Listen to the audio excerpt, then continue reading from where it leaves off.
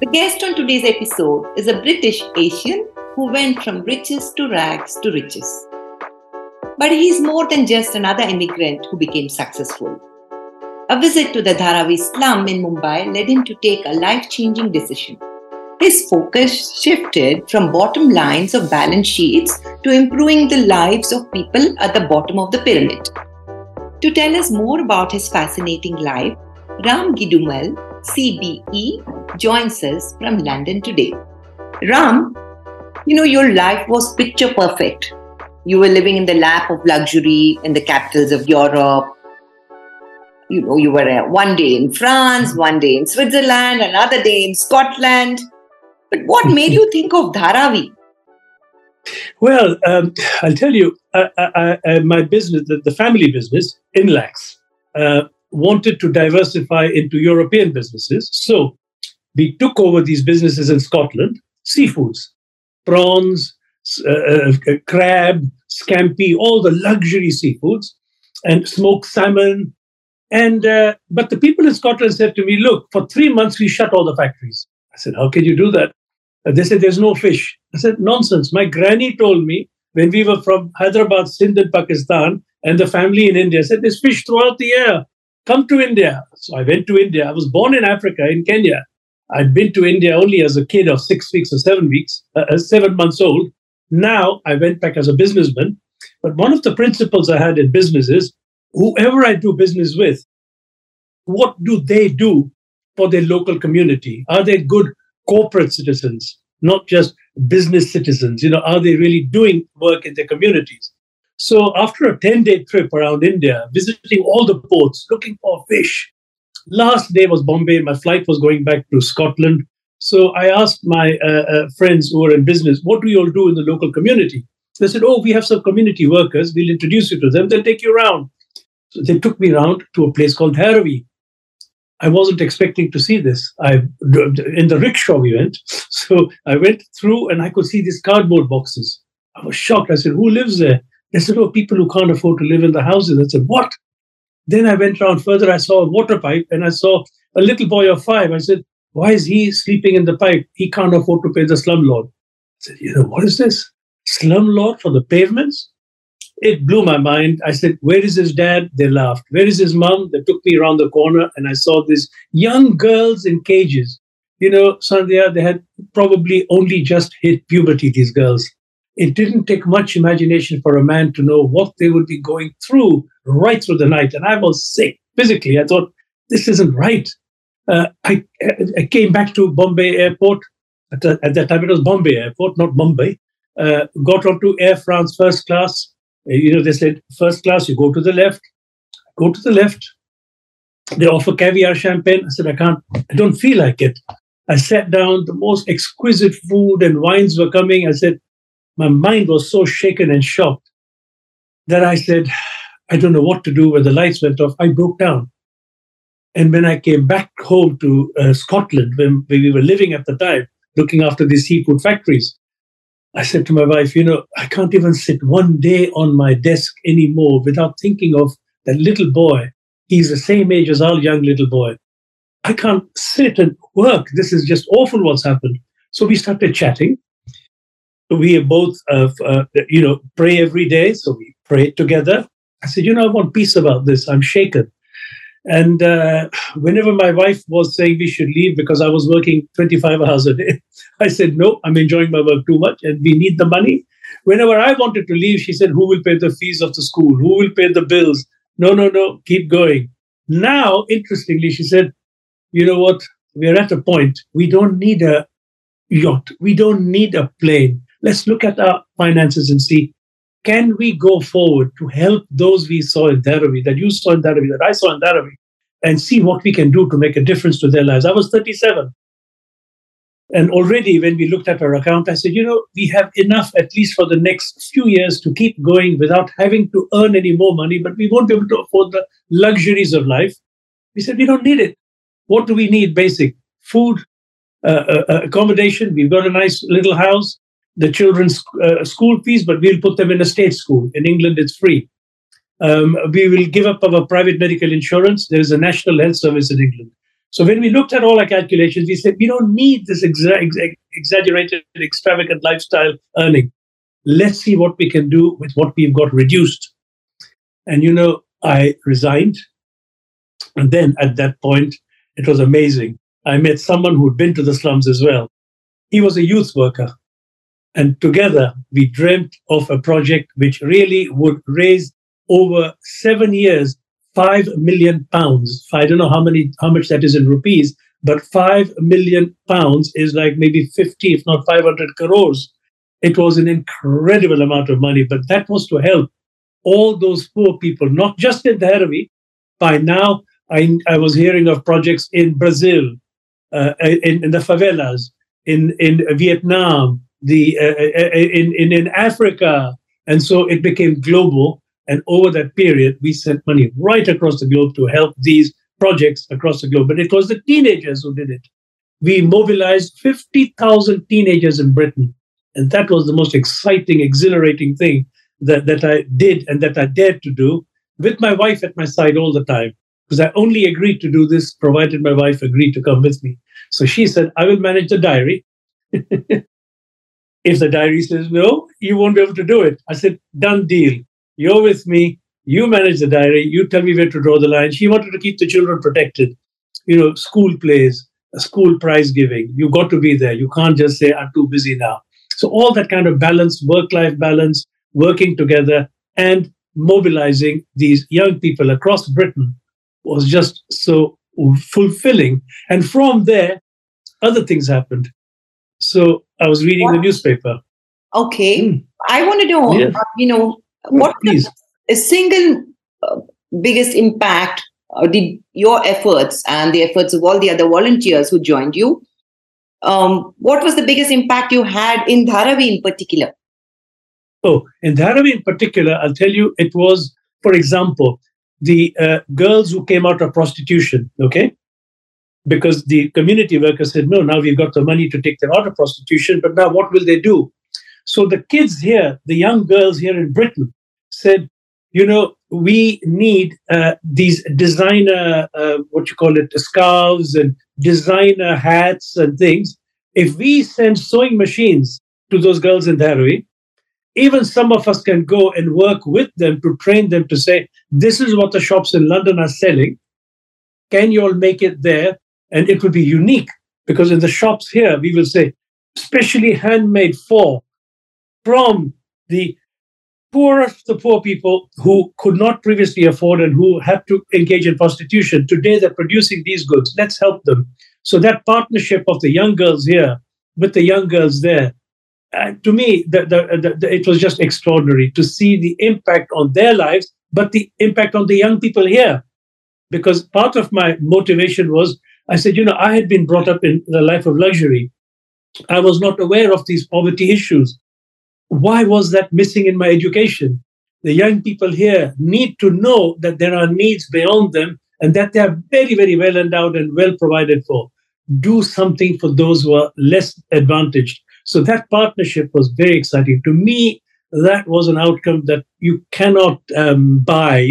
It was very soul satisfying to see the impact here and there and to see the impact on the lives in Dharavi. Extraordinary.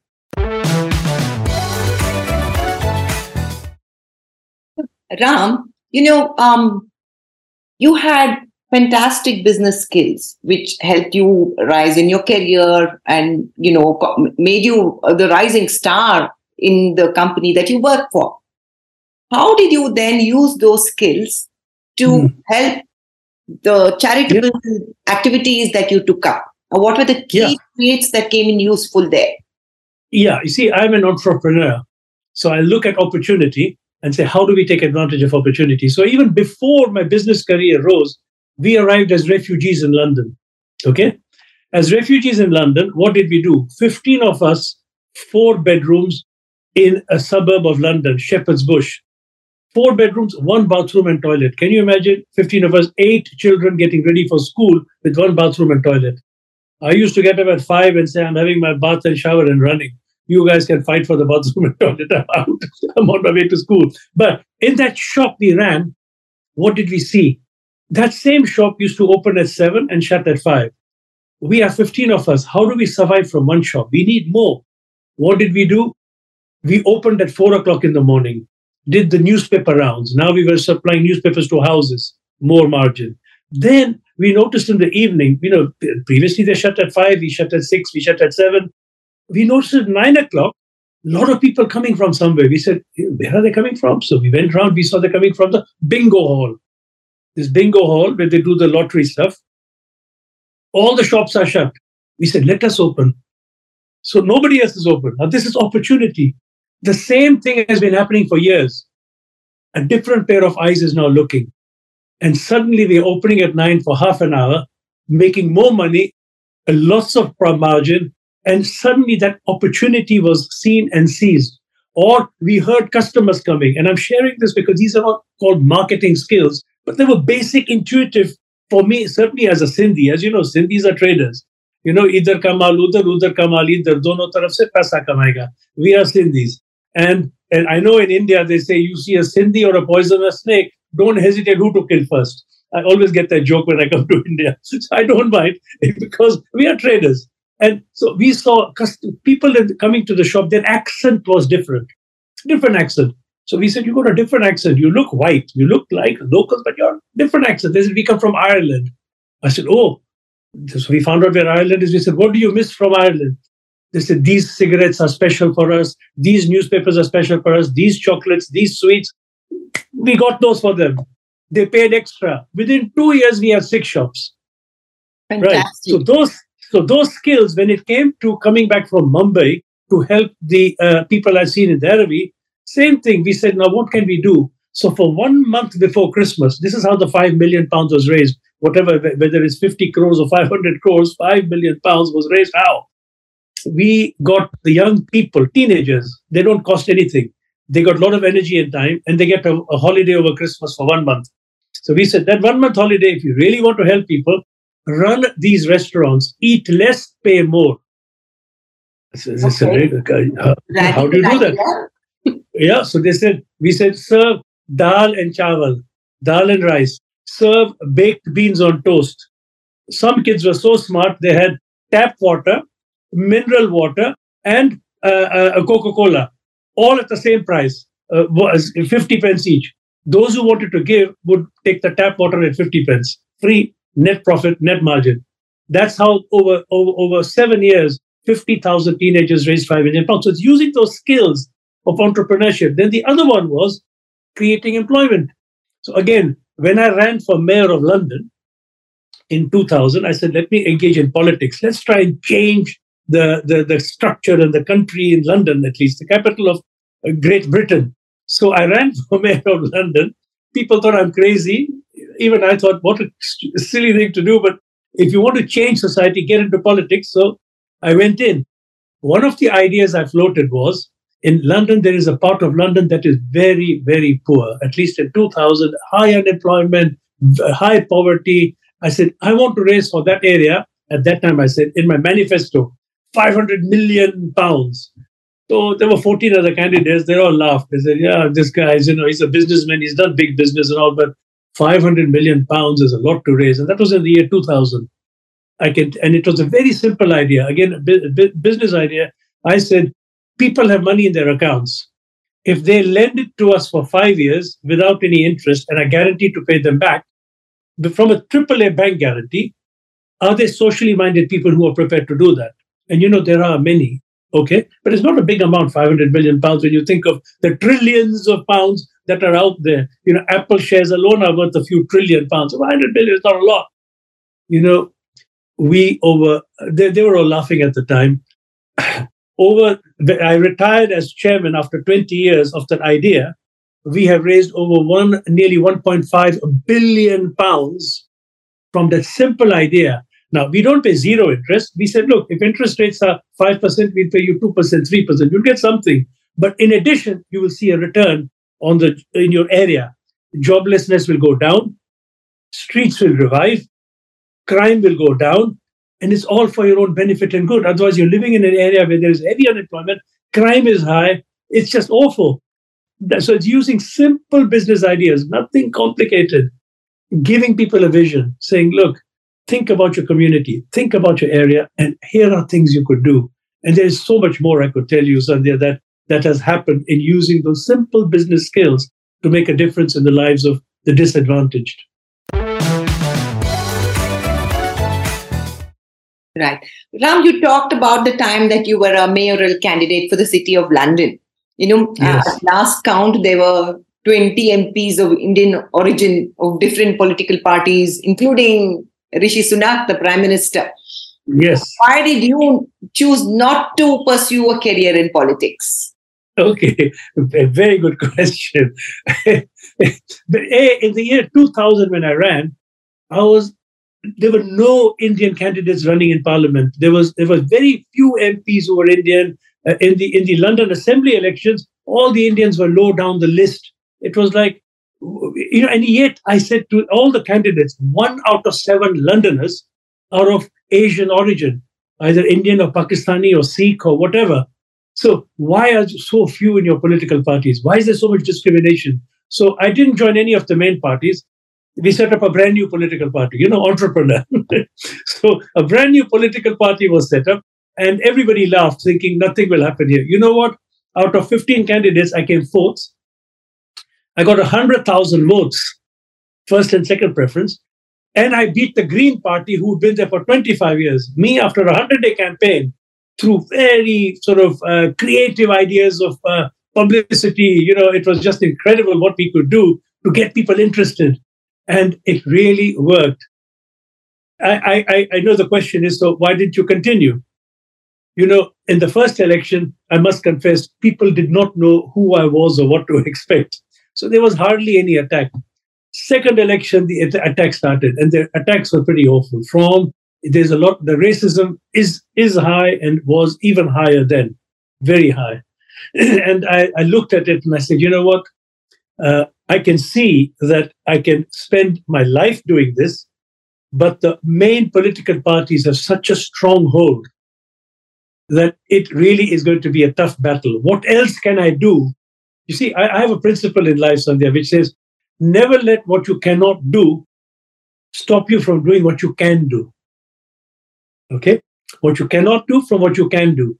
I knew that to shift the mainstream political parties with their billions of pounds supporting them and big business supporting them is a tall order. So I decided I will use, again, other channels to begin to influence the political landscape. And, it started working because by now I'm known. Talking about how racist society was then to talking about the changes that have happened in the last several years. Do you think things have improved now, thanks to the efforts of people like you and many others? Things have improved, but there is still a lot of room to go. A lot. I mean, every day we hear on the news about the racism in the police force, the discrimination, even in the judicial system.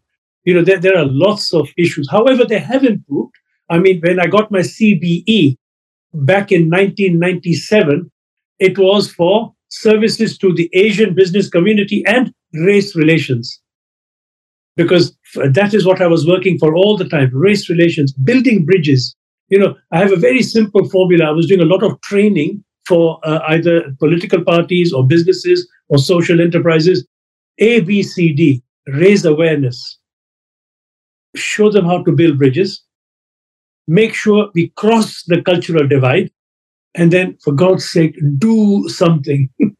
Not only talk. So my first book I wrote, by the way, Sandhya, my very first book was Sari and Chips. Okay. All right. That's an unusual title. Yes. Yeah, which I'll gladly send you with my compliments. And in fact, if you have people listening to the podcast, I give you the full authority and rights to circulate it as openly as you want for free, as with my compliments to your audience listenership. I will send it to you after this call. And it's Sari and Chips, East meets West. And I wrote that book because, again, I had now done my Christmas cracker project, which was the one that raised £5 million. It was called Christmas Cracker. You pull a cracker, you get gifts. I came across a story in the newspaper about a young boy, son of a billionaire, who burnt himself alive Oh my God. because his family would not allow him to marry a girl from a different caste. Simple in the Asian community. And then I read another statistic: young Asian girls, the attempted suicide rate amongst young Asian girls is 4 times the national average. I said, why? I didn't have to ask why. I have 6 sisters. I know the discrimination that the girls in a community in my own family faced versus the boys. Boys are always heroes, superior, no problem. Girls, there were issues of dowry and all that nonsense. And I said, this is wrong. We have to talk about it as a community and make sure we do something about this. So I researched it. 4 times the national average. That's a disgrace. I wrote my book, Sari and Chips, to raise the issue. And there was a journalist, Sandhya, this is going back now nearly 30 years. Her name was Ramola Bachchan. It is Ramola Bachchan. Oh, and she, Amitabh Bachchan's sister-in-law? Sister-in-law. So she was in London. They were running ZTV. She said, Ram, I want to interview you. I really appreciate what you're doing, especially for these young girls. Because she's a woman of passion in terms of justice. So she put me on her show, radio show. The first 1 or 2 calls from old Indian men, Asian men, Pakistani, Indian, whatever. Oh, you are hanging our laundry in public. Don't do this disgraceful thing. She stopped them all. She said, excuse me, he's calling for discussion. And what's more, he's not making money out of these issues. All profits are going to charity. Royalties. I'm not getting anything from them. I've never taken anything from royalties from my books. So they're going to go and help the causes. So that put them quiet. But after 3-4 calls, families started phoning. We are having these difficulties. Thank you for raising the issue. How can we progress this? Where are the discussion groups? Let's set them up. So Sari and Chips I wrote because of that. And I love writing books because I know that if you don't publish, you will perish. You have an idea, it's publish or perish. Very important. Absolutely. I love that. Yeah, publish or perish. So I said, right. Then I came, then when I ran for mayor of London, again, how do I share my experiences with those who are from my type of background, not white, not Angrezi, not English, who are Indian or African or any other type. You can also run. If I ran and did like this, you can do it. So I wrote my book, very naughty title, How Would Jesus Vote? Okay. So just to stir up the crowd in Britain, So I wrote that book. And by the way, those are the 2 books I'll gladly send you, Sari and Chips and How Would Jesus Vote? Because it was about how do we run and not be afraid of the society that seems to feel it dominates everything. That's the point. A very interesting part of your life, while reading the memoir that occurred to me was, you're so open and frank about the way you went after something that you wanted, be it getting the woman that you loved to be your wife, or be it getting onto the boards of various organizations that would boost your profile. Everything was done with a very single-minded determination. 2, and you stress a lot on building relationships. I think it would be very interesting to know, how this idea occurred to you, like when did you realize that you need to be focused on what you have to do, and also how you build networks and relationships that help you achieve your goal, whether it's in business, in your personal life, or even in the charitable work that you do. I think that would be a very inspirational information to share. Sure. Well, for me personally, I must say, I come from a Hindu family, brought up in the Sikh faith as well, educated in a Muslim school from the age of 5 till, in my best friends today, we still communicate with Yaga Khan School and all my Muslim friends. But in London, I also came across the Bible, and that introduced me to someone called Jesus. So when I looked at his life, I said, here is a man who's so simple, and look at the impact he has had globally. What can I learn from him? So some of the things I learned were relationships. Prayer is very important for me. So my wife and I, every morning, the first thing we've done for the last 40, 50 years is pray together. So I'm just giving you that as a background. It doesn't happen instantly because when we pray together, we share, we learn, and what is important is trust gets built up. When trust gets built up, relationships build up. So for me, in terms of the wider society at large, for me, a key factor is building relationships. And when I say relationships, it's not like if we go to a meeting, right? I'm meeting somebody, there's a cocktail. All the time, I used to meet people and they're always looking, who's more important, like that. And I'm thinking, don't do that.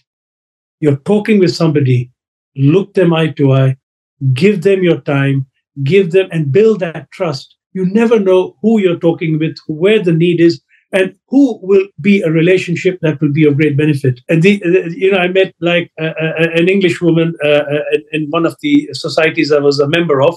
And when I sent her my book, Sari and Chips, she was so taken by it. She wrote me back. She said, for this book alone, you deserved your title from the Queen, but I really appreciate what you've done. How can I help you? So when I told her I'm looking for a seat on the board of this public hospital, she said, you deserve it. I've seen what you're doing. I said, but every time I send an application, they must be seeing my name, Ram, Gidoomal, not English, not white. Cut him out. She said, I will write to the government minister myself and tell them that I have met you, that I've read your CV and all, and that you are worth considering. That opened the door. But that was the trust built by, I remember still meeting her, talking face to face, sending her the book. And so that was, again, important. And that's happened many times in my career. And interestingly, it's always been because the women have faced the same discrimination. You see, here in Britain, they have faced the discrimination, so they know what that is about. And they therefore help those who are underdogs, who need help. So really, it's important that we do that. And so to me, it's relationship, trust, looking people in the eye, and not using people in a negative or a bad way. But the point I want to underline, Sandhya, is this. One of the things that happened to me in that Mumbai Dharavi experience was there is a word called calling. The question is asked, what is your calling? What are you called to do? And I suppose when I saw that little kid in the slum, the calling I got was, what are you going to do for this little kid? And after that, when I heard about the young Asian girls and the 4 times attempted suicide rate, again, the calling was, so what can you do about what you have heard? And so I wrote my book, Sari and Chips. So every time I saw these issues, it was like, so what is the need and what are you responding to? So when it came to the political, I know for me it was now the bigger issues, the homeless, the jobless, the carless, because I'm reminded of my own arrival in London as a refugee with my family, 15 of us, 4 bedrooms, 1 corner shop. So what did we do and what can we do? So it was always like responding to a need, a call to do something. And when there is a call, nothing can stop you. And that I suppose has been my experience. Never let what you cannot do stop you from doing what you can do. So what can we do? It really is about building that trust, building the confidence of people, and not using and exploiting people, but building trust and saying, look, how can we help one another? And when they see I was trying to do good, not for myself, but for the community, people bend over backwards to help you. And that has been my experience all the time. And I know that bringing communities together, sometimes there can be community tensions. Here in Britain, sometimes there was a tension between the Hindus and the Muslims here, especially after the Godhra riots and all the events in India. The tensions overspilled here. What did I do? The business community asked me, can you bring together these 2 communities to talk with one another and not throw bricks at each other? Because that's what was happening. Bricks were being thrown into mosques and temples. How do you stop that? Get people talking.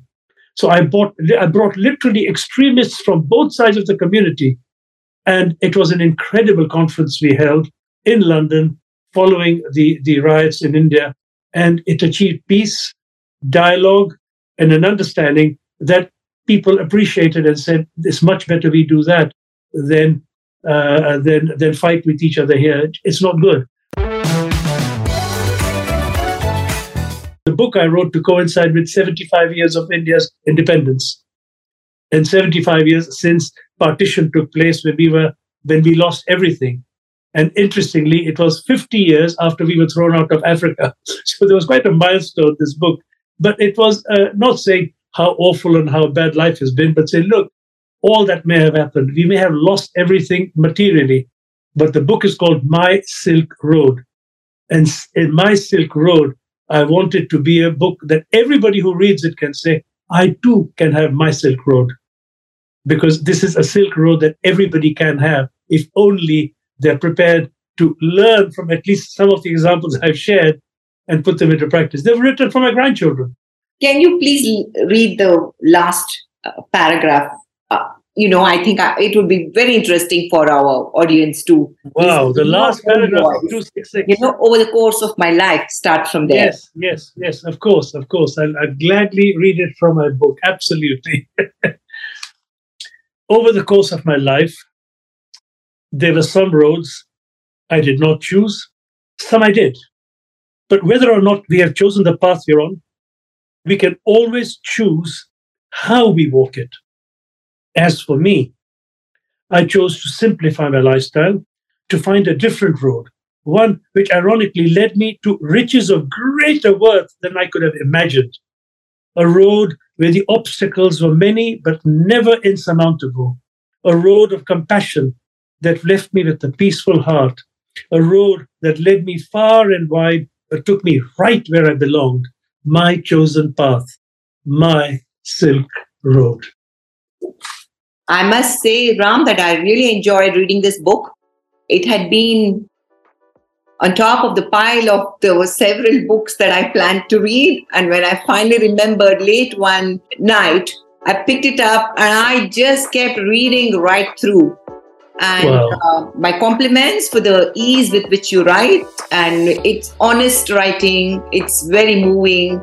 And once again, thank you, the author of My Silk Road, Ram Gidoomal, for joining us on this podcast today, all the way from London.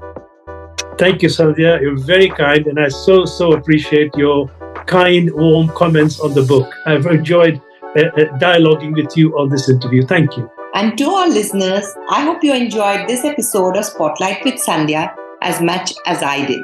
Do subscribe to the podcast. I would love to hear from you. The links are in the bio below. I'll be back soon with another interesting guest. Until then, take care and bye-bye.